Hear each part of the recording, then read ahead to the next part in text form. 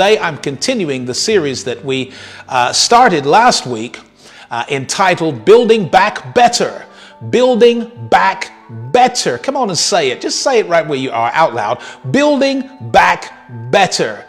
And it is a fascinating exploration of the book of Ezra. And Ezra is such a fascinating book. It's so loaded with lessons and packed with principles. And it speaks very loudly and very clearly to people who are having to rebuild something that had fallen down, something that had been destroyed, something that they lost. And you have decided that you're going to go ahead and rebuild it. It might be that business that you're going to rebuild. It might be your body that has suffered through this pandemic. You're going to rebuild. Might be your personal finances. Might be a relational or domestic issue that you're looking to rebuild. Certainly every church across this United Kingdom and in various parts of the world are looking at and exploring how they can rebuild after this global pandemic has closed church doors for over a year. And we are in that position as ICANN Community Church. We are exploring all of our options and how exactly we go about reopening and adding physical services, in-person services to our suite of online services. Be assured we are not going to quit with the church in the house. We are always going to be there for those of you that are tuning in every week.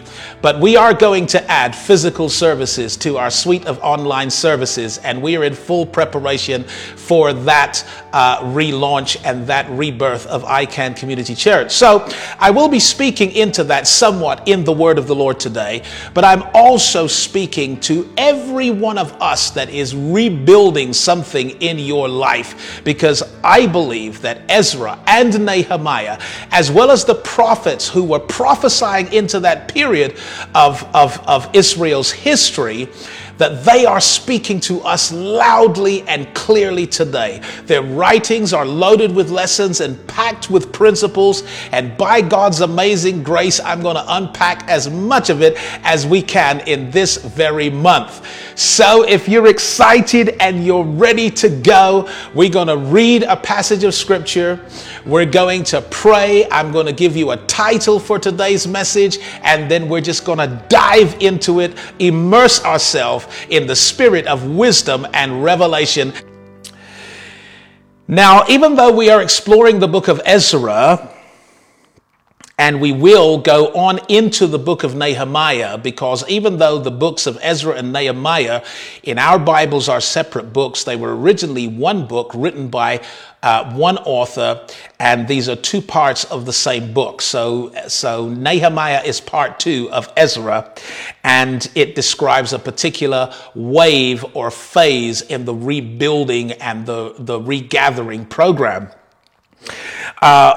So even though we are exploring those books, I'm going to be reading today from one of the prophets who was prophesying into that period, prophesying into the rebuild. How many of you are grateful for people who can encourage you when you are rebuilding? People who can speak spiritually and prophetically to you and release and impart energy and optimism, enthusiasm, faith, and hope.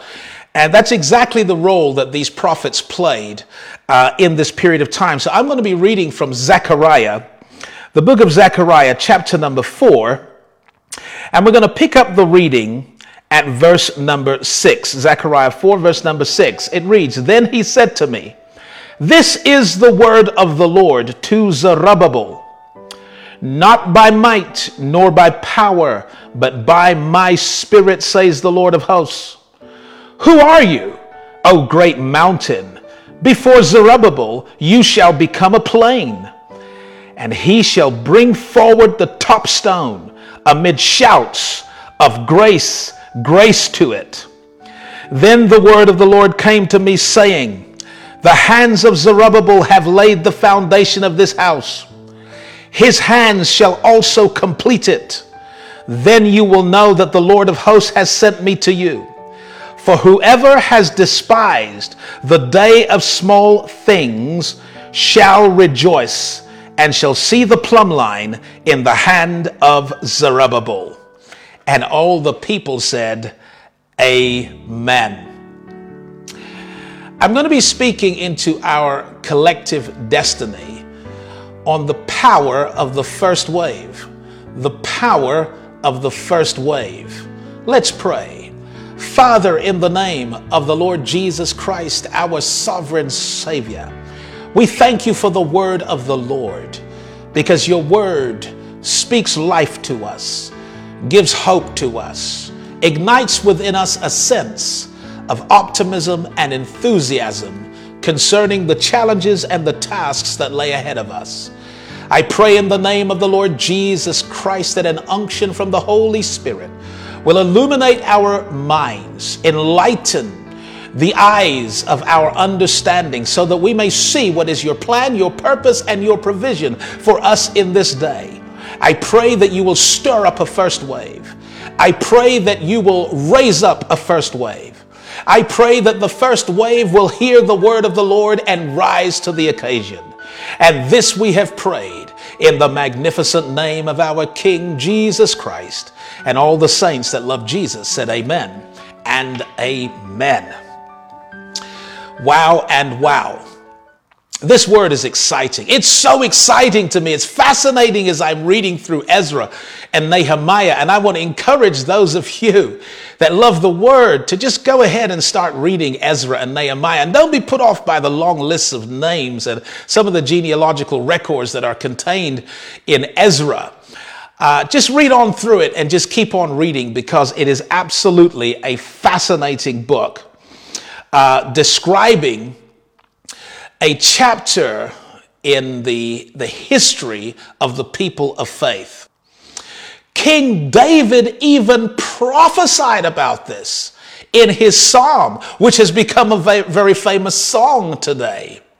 In the psalm, David says prophetically, by the rivers of Babylon, there we sat down. Yea, we wept when we remembered Zion, for the wicked had carried us away into captivity, and there they required of us a song.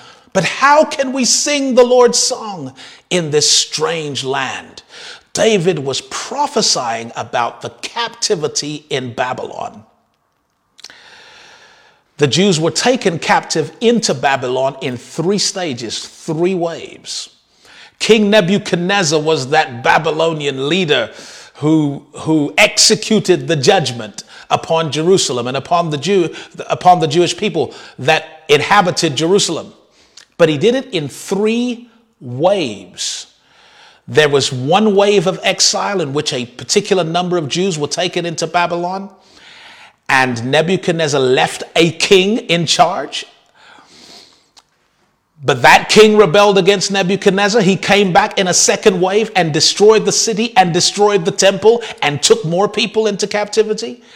He then came back and took even more people into captivity. So the captivity happened in 3 waves. You say, Bishop, why are you going on about the captivity happening in 3 waves? I'm going on about it because we need to know that captivity doesn't happen overnight. Captivity happens in stages. When things crumble, when things break down, they don't break down overnight. They happen in stages.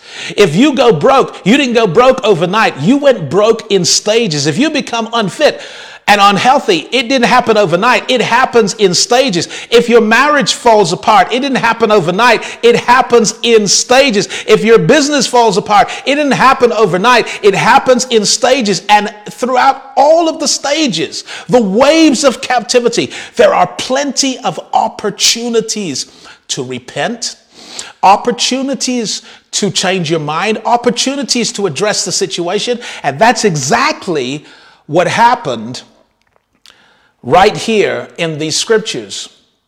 Jeremiah specifically was the prophet, this calling the people to repentance, warning them stage after stage that it's not over, that there's a reason why this is happening. You have forsaken the covenant. You have forsaken the agreement that God cut with your fathers, the agreement that you inherited, the covenant that you were born into. You have forsaken it, and therefore you are going to experience the ultimate judgment of expulsion. But if you repent, if you turn from your wicked ways, God will hear from heaven, forgive your sin. He will heal the land.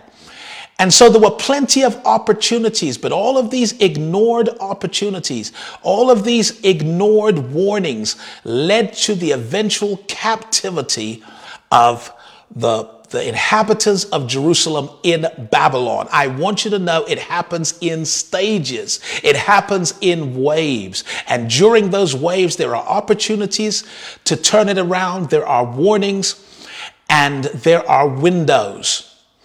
And so you might be in a window right now. You might be in a window right now. And I want to encourage you to hear whatever the prophets, whatever the word of the Lord is saying to you, that you can stop it right now. But what if it's happened? It's happened. They are in exile. We spoke quite a bit about this on the last occasion, because God not only prophesied, the prophets like Jeremiah not only prophesied that they would be taken into captivity, he literally put a time on it. He literally said it's going to last for 70 years. 70 years. And he repeats this in Jeremiah. It's going to be 70 years. After 70 years, I will visit you, says the Lord, and bring you back into this place. And so that's another powerful lesson, that your trial, your test, your tribulation has a set time. This too will pass. Your weeping may endure for a night, but your joy is coming in the morning, because God has established a time in which this thing must be fulfilled and finished. God knows exactly how long your trial is going to last, exactly how long your test is going to last. God knew exactly how long this lockdown would be. God knew it from the beginning. And Jeremiah the prophet was very explicit. This is going to be 70 years. So you would think that if the first part of Jeremiah's prophecy had been fulfilled, and Nebuchadnezzar came and destroyed the city and destroyed the temple and took the people away captive into Babylon, that was fulfilled. You would think that the people in captivity would now be counting the years, counting down to 70, believing that if the first part was fulfilled, then the second part would be fulfilled. But that's not exactly what happened. What happened was people got comfortable in their new location. They begin to find a comfort zone in their new location. People began to marry and build families and build homes and build businesses, and they gradually integrated into Babylonian society and became more acceptable. Some of them went on from the slave class that they originally were to become the middle classes, and even some were in the upper classes. We know that Daniel operated at the highest levels of politics within those kingdoms, and Shadrach, Meshach, and Abednego. And so this was a people whose social mobility was moving in the upward direction. And so they stopped counting. They stopped counting. But if they were counting, they would have known that when 70 years was up, a prophetic window was opening up before them. A window of opportunity was opening up before them. They should have known it just from counting the years. Just from counting 70 years from the first wave of the captivity, 70 years should have said to them, God has a plan for restoration. God has a plan for our return. God has a plan for our recovery. God has a plan for our restoration, and we're in the season of restoration. But for the most part, they didn't. Well, when 70 years was up, the Babylonian Empire was defeated by the Persian Empire, led by a gentleman called King Cyrus. King Cyrus in the first year of his reign, decreed and made a proclamation throughout all of his kingdom that he said, God, the God of heaven, the God who is in Jerusalem, who is the God of heaven, has commissioned me to build him a house in Jerusalem. He then said, any of you that are his people may leave Babylon. You may leave the land of your captivity. You may return to Jerusalem and build God a house. And you're returning with the royal seal and signet. You're returning with my permission. You're returning with licenses and permits, and you're returning with any provision that you could possibly need, because God has called me to do this.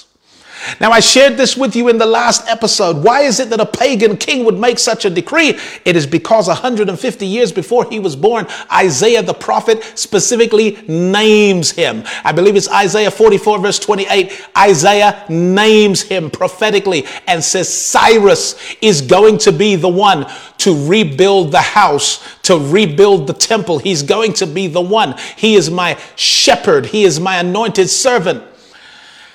And no doubt Cyrus had become aware of these prophecies, and he began to see himself in the prophetic. He began to see himself in the plan of God. And he made the decree.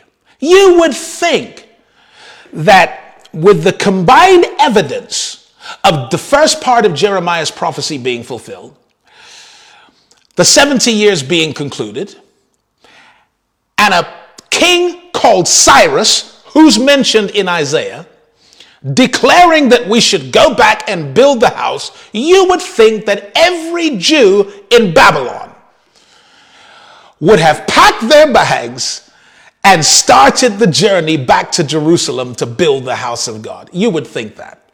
But that's not what happened. It didn't happen at all. Actually, they returned in waves. Woo, hallelujah. They returned in waves. The first wave was led by Zerubbabel. The second wave was led by Ezra. And the third wave was led by Nehemiah. Zerubbabel, Ezra, and Nehemiah were leaders of the waves of return from Babylon to Jerusalem. And they came back with specific purposes. They didn't just come back for coming back's sake. They came back on an assignment. They came back to rebuild. They came back to restore. Zerubbabel came back to build the house of God. Ezra came back to restore or to reform the people and restore the order of the law, the customs of the law, the culture of the kingdom of God. He came back to work on the people who were living at Jerusalem. That was Ezra's role. And Nehemiah came back to build the walls of the city of Jerusalem. And so there were three waves in the return. Zerubbabel led the first, Ezra led the second, Nehemiah led the third.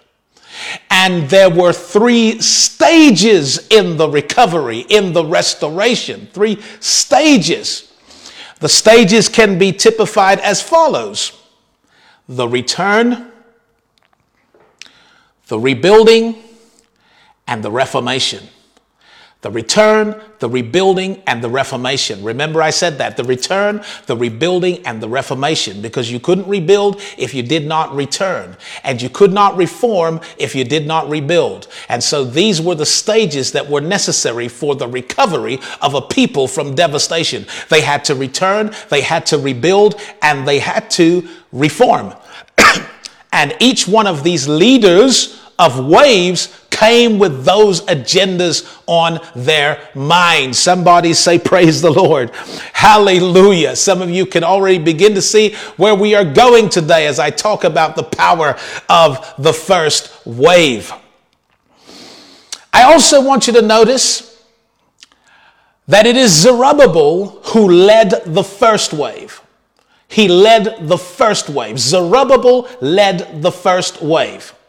Now, I could go into the meaning of his name and all of the things surrounding Zerubbabel, but let's just say that he is the pioneer. He is full of courage and character and conviction.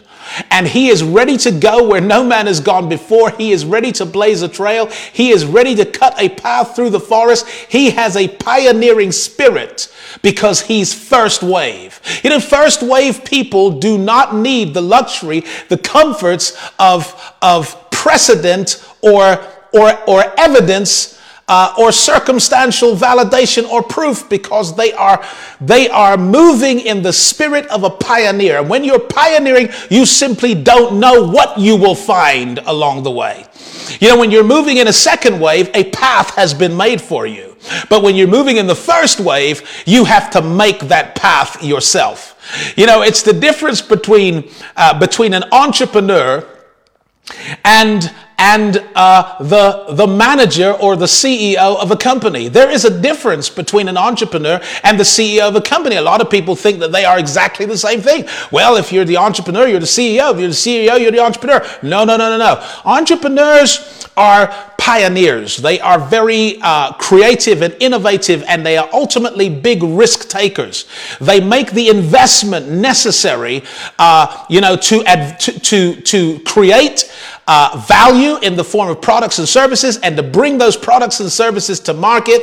And they are going out in the spirit of a pioneer. They don't know what they're going to find, but they're going to deal with whatever opposition they encounter as they go. And they're going to build a system. They're going to create a business system that allows them to consistently deliver that value, consistently, repeatedly, in a systemic way, so that everyone who buys the product and service gets the same product and service that is quality controlled and the way it is delivered.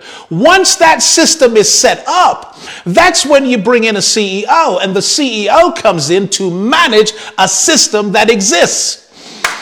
Woo! And so the entrepreneur is first wave, but the CEO and the management are second wave, because they're coming into something that already exists. It's already set up. And we got to be honest with ourselves. Some of us thrive on chaos. We're happy to go forward and move into uncharted waters and conquer new territories and lands and deal with whatever we find when we get there.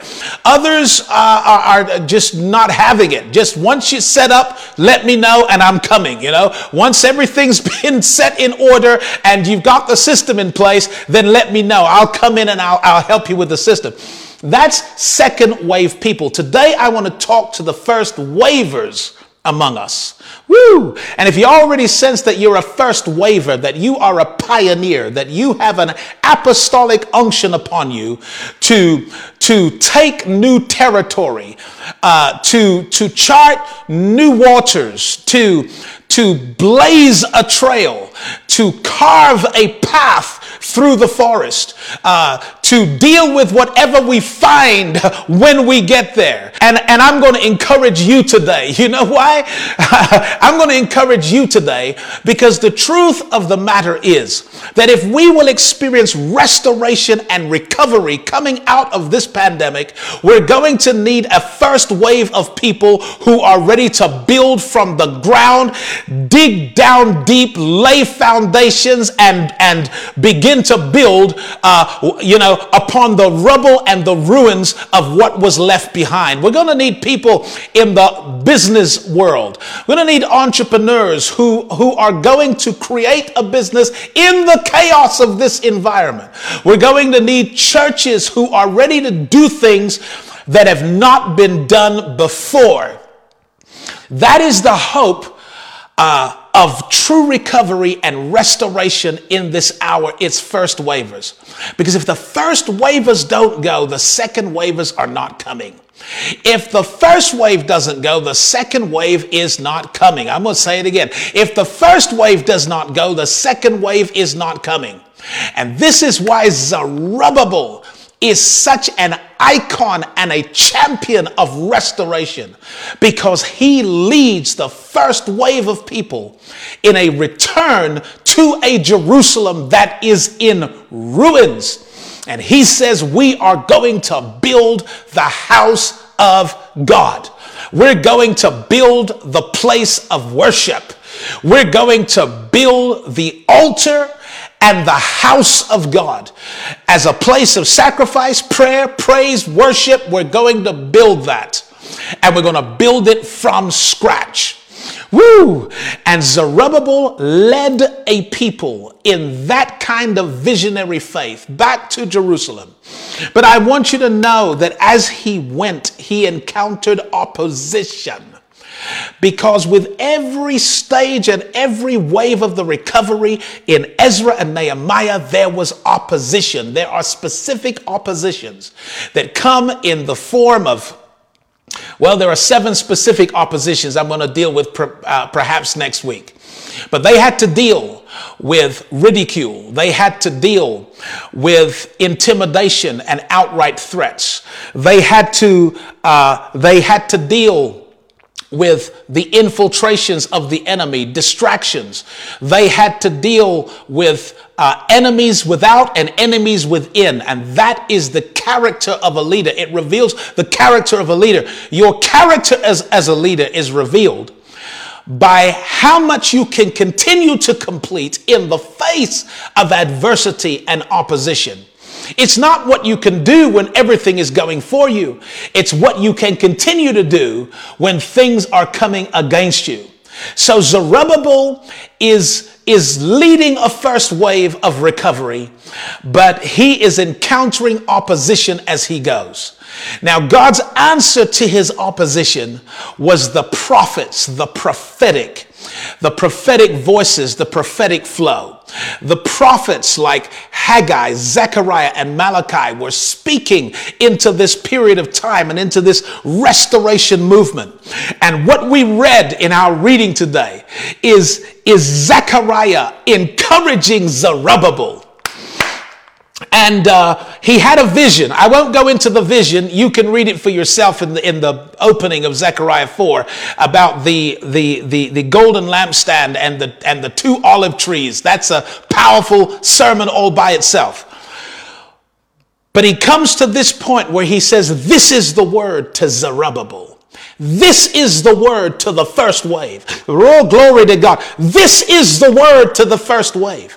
And I am speaking that word right now under a prophetic unction to everyone under the hearing of my voice that is part of the first wave of the rebuilding and the rebirth of ICANN Community Church in this season, and into the rebuilding and the rebirth of any church that you are a part of right now. I am speaking this word prophetically to you that are the first wave. Woo! Because this is the word that came to Zerubbabel. He said, not by might, nor by power, but by my spirit, says the Lord. Woo! Hallelujah. In other words, Zerubbabel, don't worry about what you have or you don't have. Who's for you? Who's against you? What's standing in your way? What's your opposition? Don't worry about it. Don't look at this thing circumstantially. Understand that you are in a spiritual, prophetic window, that you are under the unction of a prophetic flow, that this is a spiritual thing. It's not a physical thing. It's not a financial thing. It's a spiritual thing. God was saying to him, Zerubbabel, if you need money, I'm going to give it to you. If you need wood, you're going to get it. If you need stone, it's going to appear. Whatever you need builders, you need workers, you need permits, you need licenses, it's all going to happen, because this is not a natural move. This is a spiritual move. It is not by might, nor by power, but by my spirit, says the Lord of hosts. Then Zechariah turns that word and he says, who are you, O mountain? Who are you, O mountain? What does he mean, who are you, O mountain? He means you gigantic obstacle, you opposing voices, you opposing strategies, you adversities, you difficulties, you challenges. Who are you? He says, before Zerubbabel, before the first wave, you will become a plain. Woo, you will be flattened. I'm here to prophesy. God will flatten every adversity that stands in the path, in the way of the first wavers. God will flatten every difficulty that comes between the first wave and the first phase of recovering and restoration and rebuilding. God will flatten every devil, every demon, every demonic stronghold, every plan, plot, scheme of the enemy. It will be flattened before Zerubbabel, which represents the first wave. Woo, hallelujah, hallelujah, hallelujah, hallelujah. It will be flattened. Who are you, O mountain? Before Zerubbabel, you will become a plain. He said, the hand of Zerubbabel has laid the foundation, and the hand of Zerubbabel will finish the work. He goes on to say something very wonderful. Those who once despised the day of small things, the day of small beginnings, are going to rejoice. Woo! Woo! Those who once despised the day of small things and small beginnings, they're going to rejoice. In other words, don't despise the day of small beginnings, because every great thing starts with a small beginning. Every great thing starts with the few who do. And the few who do are the first wave, and the many who talk will come in the second and the third wave. But the few who do, hallelujah, have to realize and celebrate every small beginning, because you see, the second temple, Zerubbabel's temple, the temple that was built by Zerubbabel, didn't look as glorious, didn't look as majestic, didn't look as opulent as Solomon's temple. It didn't have all of the gold and all of the gems and all of the jewels and all of the trimmings that Solomon's temple had. It didn't have all of that. It was a small beginning. It was a small beginning, but it was not despised. And I'll tell you why God doesn't want you to despise that. Because you see, God had no interest whatsoever in the brick and mortar of a temple. He had no interest in it. The reason for the temple was to facilitate worship. God was interested in his people worshiping him. He was interested in a relationship with his people. And the temple was the focal point for facilitating the meeting and the relationship between God and his people. The worship is what God was after. The worship. So he says, Zerubbabel, don't you look at the small beginnings. Don't you look at what you had and compare it to what they have, to what they had. He said, instead, you need to know that this is a spiritual move. It's a spiritual flow. It's a prophetic window. It's fulfilling the prophecy of Jeremiah. It's fulfilling the prophecy of Isaiah. And it is going to be established by the hand of Zerubbabel, those who take up the mandate, those who receive the mandate and receive the charge, the few who do, who constitute the first wave in the rebuilding. This is very, very exciting to me. It's very exciting to me because I don't know about you, but I am just ready to go with God. Ooh, glory to God. I don't know about you, but I'm ready to do something radical. I don't know about you, but in the future, I see more souls saved than have ever been saved before in our ministry. In the future, I see more lives transformed than has ever been touched by our ministry. In the future, I see more hungry fed. I see more homeless sheltered. I see more friendless befriended. I see more turning to Jesus Christ. I see a bigger, brighter, more beautiful and blessed house of God.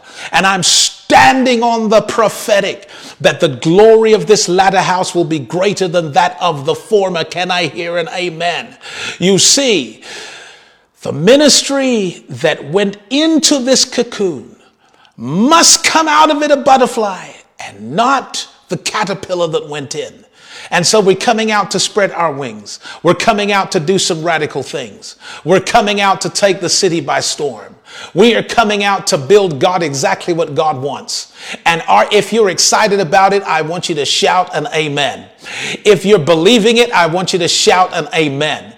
If you're with me in the first wave, I want you to shout an amen. I thank God for everyone that's coming behind us in the second wave, but nothing's going to happen unless we have some courageous people who are ready to run with the first wave of the vision and start putting things together from the ground floor up. So I'm going to close today. There's so much more I could say. I'm going to have to save it to the next session, but I'm going to start to close today, and I'm going to close with a very special kind of an altar call.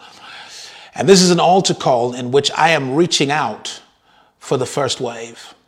Hallelujah. I'm calling for the first wave. I'm calling for the spirit of Zerubbabel, the unction to function in the office of Zerubbabel.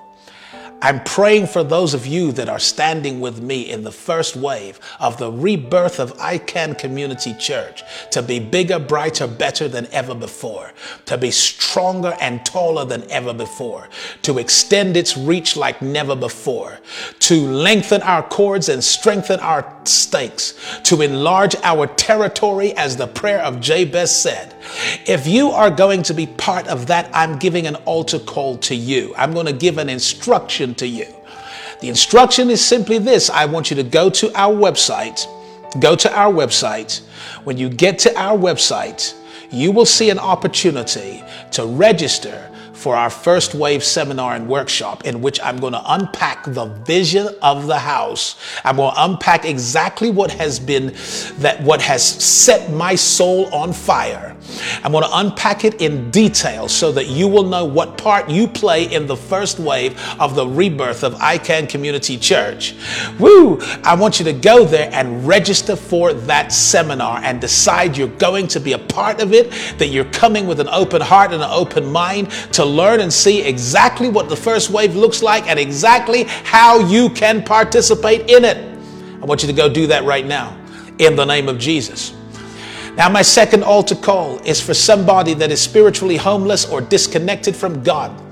It is your time to reconnect to God, because this world has entered a prophetic window. All these things that have happened in the world, they're not accidents, they're not coincidence, they are not incidental. The closing of the global economy for over a year is not something that is simply a natural consequence of natural things. There are spiritual forces at work, and there are spiritual parallels at play.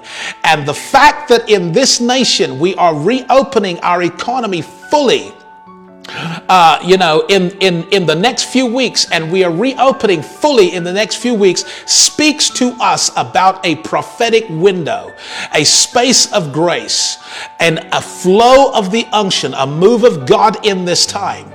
I want you to be a part of the move of God in this time. It's time to reconnect your life to God. Reconnect your plug back into the power of God. You say to me, Bishop Malcolm, I'd love to plug into God, but I'm just not good enough for him. Well, let me let you into a secret. Join the club. None of us are good enough for him. There's only one who was good enough for us. He was good enough for us. He was good enough that his blood washes all of our sins away. His blood covers us. His blood, his death, his life justifies us. It is not that we are good enough for him. It's that he was good enough for us. And you can come to God and reconnect with your heavenly Father by faith in the one, the perfect one, the one that was good enough for us all. By your faith in Jesus Christ and what his blood has done for you, you can come back into a covenant relationship with God. And you must come into a covenant relationship with a spiritual house, because God is getting ready to use spiritual houses, apostolic houses, prophetic houses, teaching houses. Each house has its distinction, has its assignment, has its DNA. And if you're listening to this broadcast right now, it is because something in your DNA is resonating to the DNA that is in this ministry. And you need to reconnect with your spiritual family, because God's about to do something with spiritual houses. Woo, glory to God. So I want to pray with you right now. Lift your hands in the presence of the Holy Spirit and let's pray.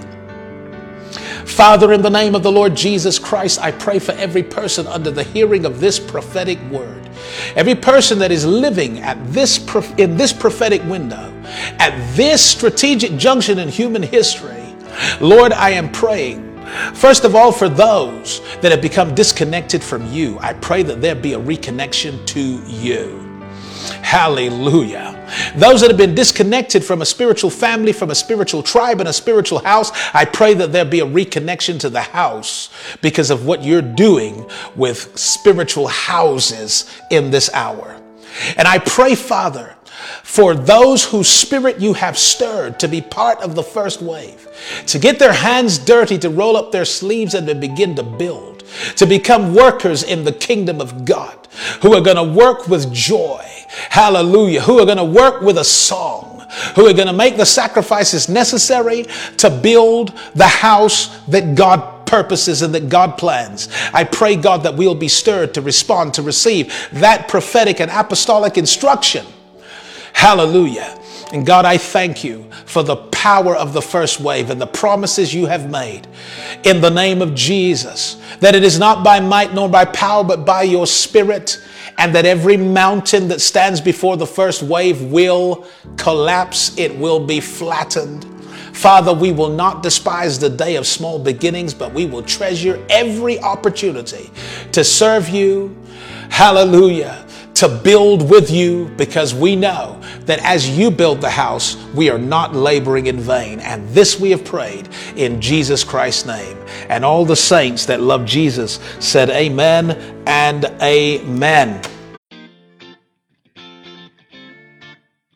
You've been listening to a live sermon at ICANN Community Church. We hope that you feel inspired, informed, and empowered to take your life to the next level. We want to build a relationship with you, whether you attend ICC or not. Of course, we would love for you to visit or even to join. But if that's not possible, we can still stay in touch. Go to our website at www.icanncommunitychurch.com and subscribe to our mailing list for updates on special events which may be coming to an area near you. Until next time, this is Bishop Wayne Malcolm saying God bless you.